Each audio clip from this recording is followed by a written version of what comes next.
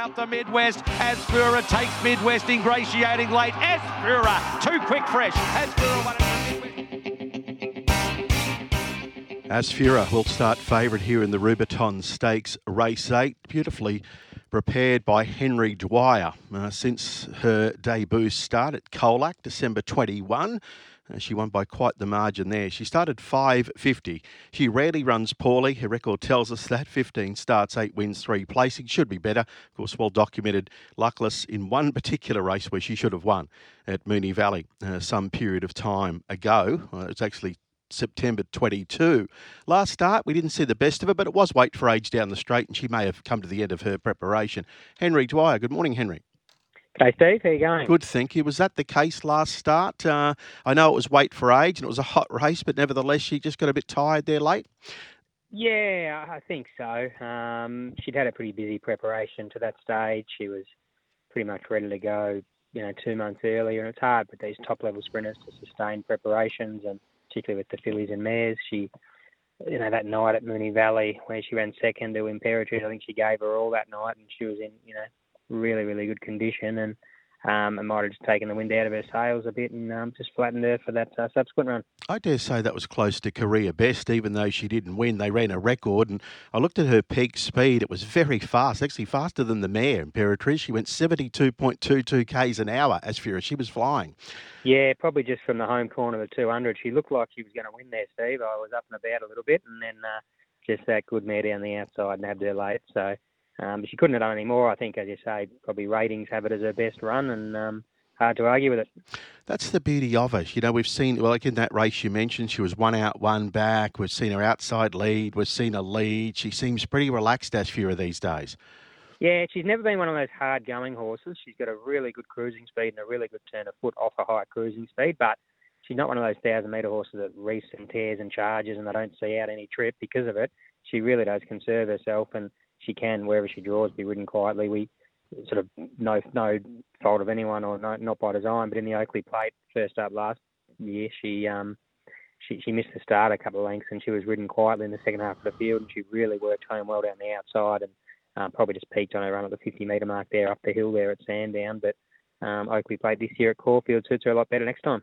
She loves Caulfield, doesn't she? And she's got a terrific fresh record as well. Yeah, I think she does like Caulfield, but it's probably, most of her runs have been there just through circumstance, not through, want. It's just those good sprints over 1,000, 1,100 there, and it sort of suits her, the race pattern. So, that's her bread and butter. We know that. We've tested her at 1,200 a couple of times. Early in her career, she led and just got run down late in the Kevin Hayes, and then obviously the VRC Sprint Classic at the end of last preparation, she didn't quite see it out, but you mentioned earlier her record, I think 15 starts for 8 wins. She should have won that night at Moonee Valley, as you said, which was a benchmark 78 or something, and then probably should have won the Galaxy last year too. So record probably should be better. And under the scale of this race, given she's the highest rated horse in it, she's well placed here in the Rubiton. Oh, no doubt. Like she's rated 111, and she's got within a kilo of horses that are rated in the the mid 80s and the 90s. So she should be giving him a significant amount of weight, and she's not. She will be in the Oakleigh Plate, I'd say. So she need to win tomorrow to justify a favouritism in an Oakleigh Plate, I'd say. We've done a lot of interviews about her in the past, and you're talking about she's taken a bit of managing, hasn't she, throughout her career, Asfoora?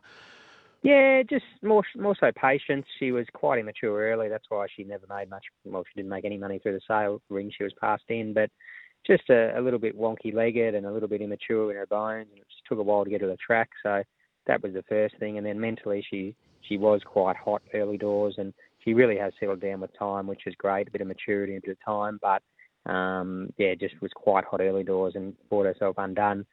Well, not really because she was winning races, but she wasn't winning as well as she should have been because she was cooking herself before the race and behind the barriers and that sort of stuff, whereas now she just has the earmuffs on, goes around the barriers with the pony and is nice and quiet, so it's good. Did you trial her recently at Great Western where she looked lovely and relaxed? She won the jump out of the heat. Did she have earmuffs on in that? Yeah, she did, and sort of we work her in earmuffs every morning, really, unless we're going to give her a good gallop, we'll take them off, but the earmuffs really dull her a lot, and we know that, and that's why. Look, she won the jump out, but they just cruised around in slow time, and she was on the bridle. Not really asked for an effort, but I think, they were inferior horses behind her and she just did what she had to, but different horse with the earmuffs off. That race we replayed was the Heath Fresh Up last September. Is she in similar order or is she in better order? She sat outside the lead and got it done that particular day outside Midwest. I'd say she's a little bit more forward than that particular preparation. Just a quick turnaround from the spring or late spring to early autumn. She only had 4 weeks or 5 weeks in the paddock and put on a bit of condition, but she maintained her physique and muscle tone, and really we've just kept ticking her over. She's had that soft trial at Great Western. She might have had 2 or 3 gallops before that and a couple of gallops since that, but she seems really good in her, heart rate recovery and the rest of the data we see from her, and hasn't needed a lot of work to get back to full fitness. You mentioned the Oakleigh Plate. She ran very well coming from off behind Uncommon James last year. Zoo Style, of course, went that crazy speed up front from an outside gate. She had 53. Obviously, her rating's gone up. So what are we thinking there in the Oakleigh Plate in a few weeks? Race pattern-wise? Just weight-wise, Henry? Weight-wise, yeah. No, she... I think if you look through the market, there's nothing really rated above her. So she's 111. It'd be lovely if there was a gelding there rated, 112, 113, 114, because she gets a 2 kilo allowance off that. But I think they've got to have a natural top weight of 58 kilos, which means if there's nothing above her, then that, if there's something rated 109, which is 2 points below her, that's a boy, it'll get a kilo more than her. Or 107, it'll get 2 kilos more than her. So if it's 107 rated, it'll be 58 and will be 56. But it'll be 58 and will be 58. But it just depends on what else is in the race. So she's probably going to get at least 56 kilos, I'd say. Last year you went Galaxy. You mentioned she didn't have any luck behind Maria Mere. Then you took her over to the west for the Quokka. What do you after the Oakleigh Plate? Will you look at Galaxy again?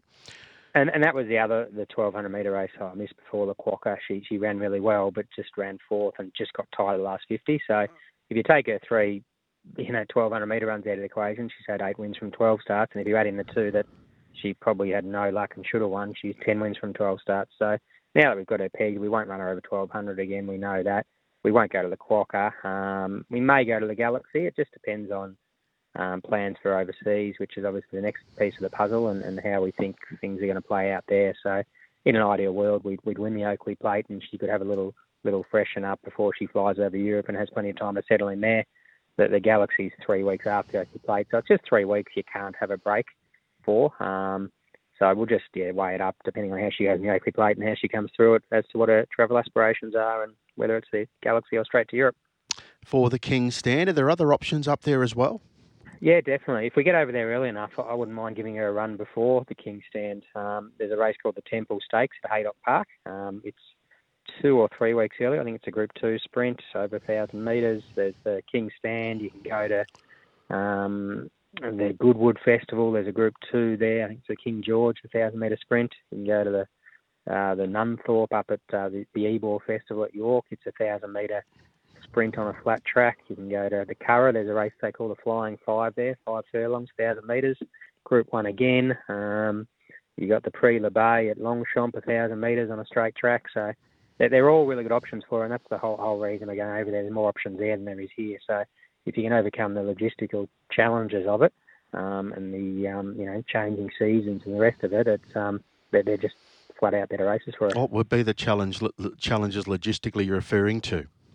Well, it's a cost challenge as well, because there's no change out of 70 or 80,000 for the flights there and back, and obviously expensive having staff away and having her boarded and all the rest of it. But logistically, you're changing seasons, so if she flies over in, for example, April, or most of them go for Royal Ascot, which is early June, they fly over late May, and by that stage the weather's turned here. They're starting to grow winter coats. The temperatures are cold at night. The daylight hours are short, whereas they're going over there to the European summer and the daylight hours are long and days are getting warmer, and it just throws them right out of whack.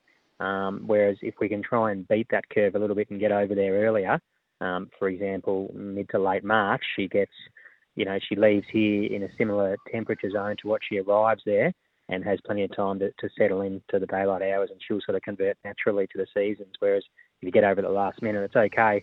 If you're just running at Ascot, you don't get time to really lose condition or not handle it. But because we're having a whole preparation over there, it'd be nice for her to settle in and go right through. All right, you sound quite serious about it. So when would you have to go into quarantine, say, after a Galaxy run? Yeah, I don't think there's a heap of quarantine required for England. Okay. You've got to have inoculations and that sort of stuff. And then the other angle of it is at the other end is maybe there is a race in America for her, but if she's, it just depends on what happens in Europe, and if her form's good and she's still up to it, it's very easy to get to San Diego, where Del Mar is for the Breeders' Cup meeting, which is just over our Spring Carnival early November. So plenty of options for us, Steve, anyway, but we need to get through tomorrow and 2 weeks at Caulfield.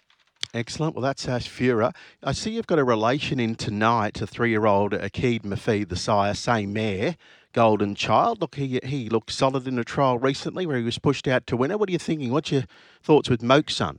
Yeah, he's a nice enough horse. We bought him in Adelaide for maybe 100,000, 120,000, something like that. And that was just when Asfoora was just starting to sort of get going. And so we had a good opinion of her, but didn't know she'd be what she is. He's no Asfoora, but he's a nice sort of 1,000, 1,100, maybe 1,200 metre horse. He's got a similar action to her in that he's only got a short stride, but he's got a really quick stride frequency, which is her greatest strength. And his jump outs have been good. He was given a push last time at Campan, I think it was, and he really trialled well. So a bit of a stiff task, a City Maiden at Moonee Valley on a Friday night first up, but he's in the market, and I'd say he'd be finishing top 3. All right, that's Moke's son tonight at Moonee Valley. A couple of the horses I just want to get an update on. What about the star steeplechaser? Hasn't been seen since the Grand National at Ballarat. That's Brungle Birdie. Yeah, he's back in the swing of things. He's had a little jump out. He trialled the same morning as Asfoora at Great Western there. He'll trial again at Ararat next Monday, and then he just gets very dour very quickly, this horse, and we identified that last time and just gave him a very light preparation into the Grand National. And the other thing is he's not competitive in races shorter than the Grand National or the Grand Annual, so there's only really 2 races that he can win a year, and we'll give him one lead-up run into the Grand Annual this year, which will be at Pakenham. I think the Spencer steeple maybe. It's a 4,500 metre steeplechase. I think it's 2.5 or 3 weeks earlier than Warrnambool.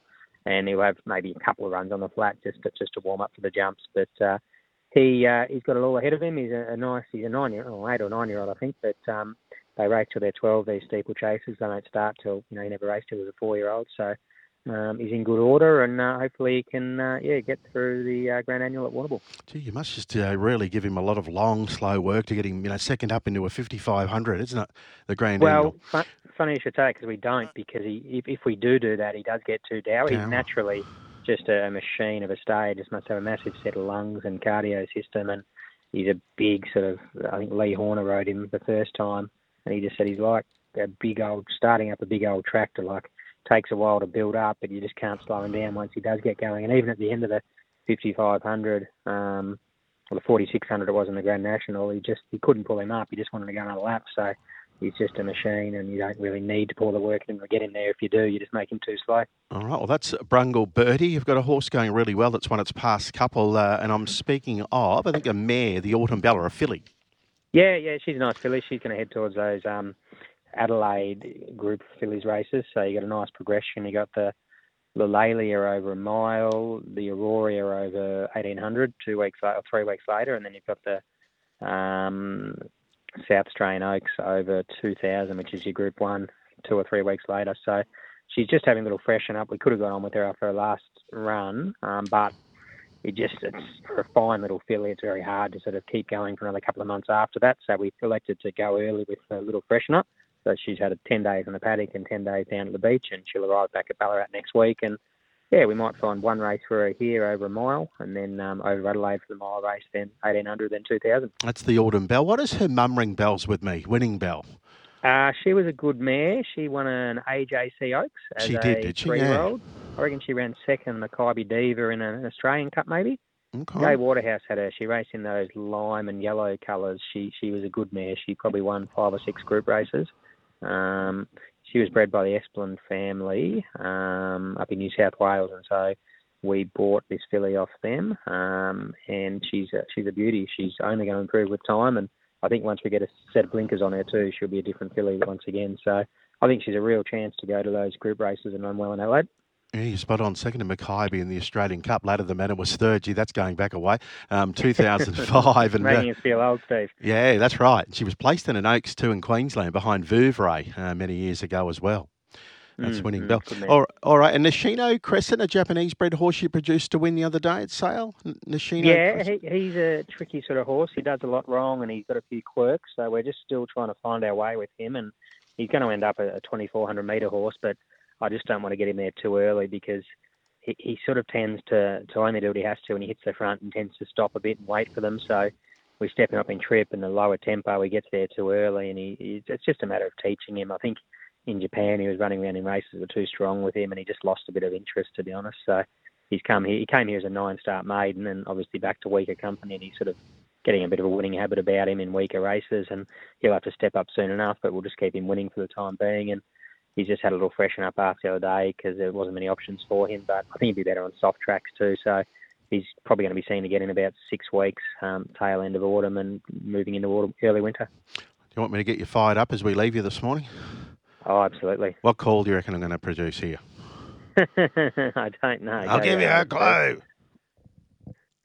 What do you got Not a very me? good impersonation. I think that's the race. See ya. The second last. Brungle Birdie over it in front for Horner. Bellex wins the Challenger. Then Castro Frankaroo. Brungle Birdie's got one to get over in the National. He gets over it well. The locals 3 legs in front. Bellex one's out on his feet. Then Castro Frankaroo. But it's Brungle Birdie in front. And Brungle Birdie's going to cause a big boil over for Horner, who has a look around and sees a national victory. 5 lengths to Bellex one. As Henry said, he could have probably gone around again. Incredible, isn't it? Brungle Birdie paid about $30 that day for Lee Horner on the tote at Ballarat. That was his last run. So he's heading to Warrnambool, as we've said many times. If you want a seat to Warrnambool, you want to do it in style, not stress about accommodation, transportation, worry about tickets, getting into the 3 days of the carnival, let Ambassador Travel do it for you. 3229 6555. Give Peter Harney a call. He'd be doing nothing today. the Silver Fox. Give him a call. His family are involved. Of course, daughter Tanya, granddaughter Bella as well. Or you can go to the website. That's your best bet, isn't it? ambassadortravel.com.au.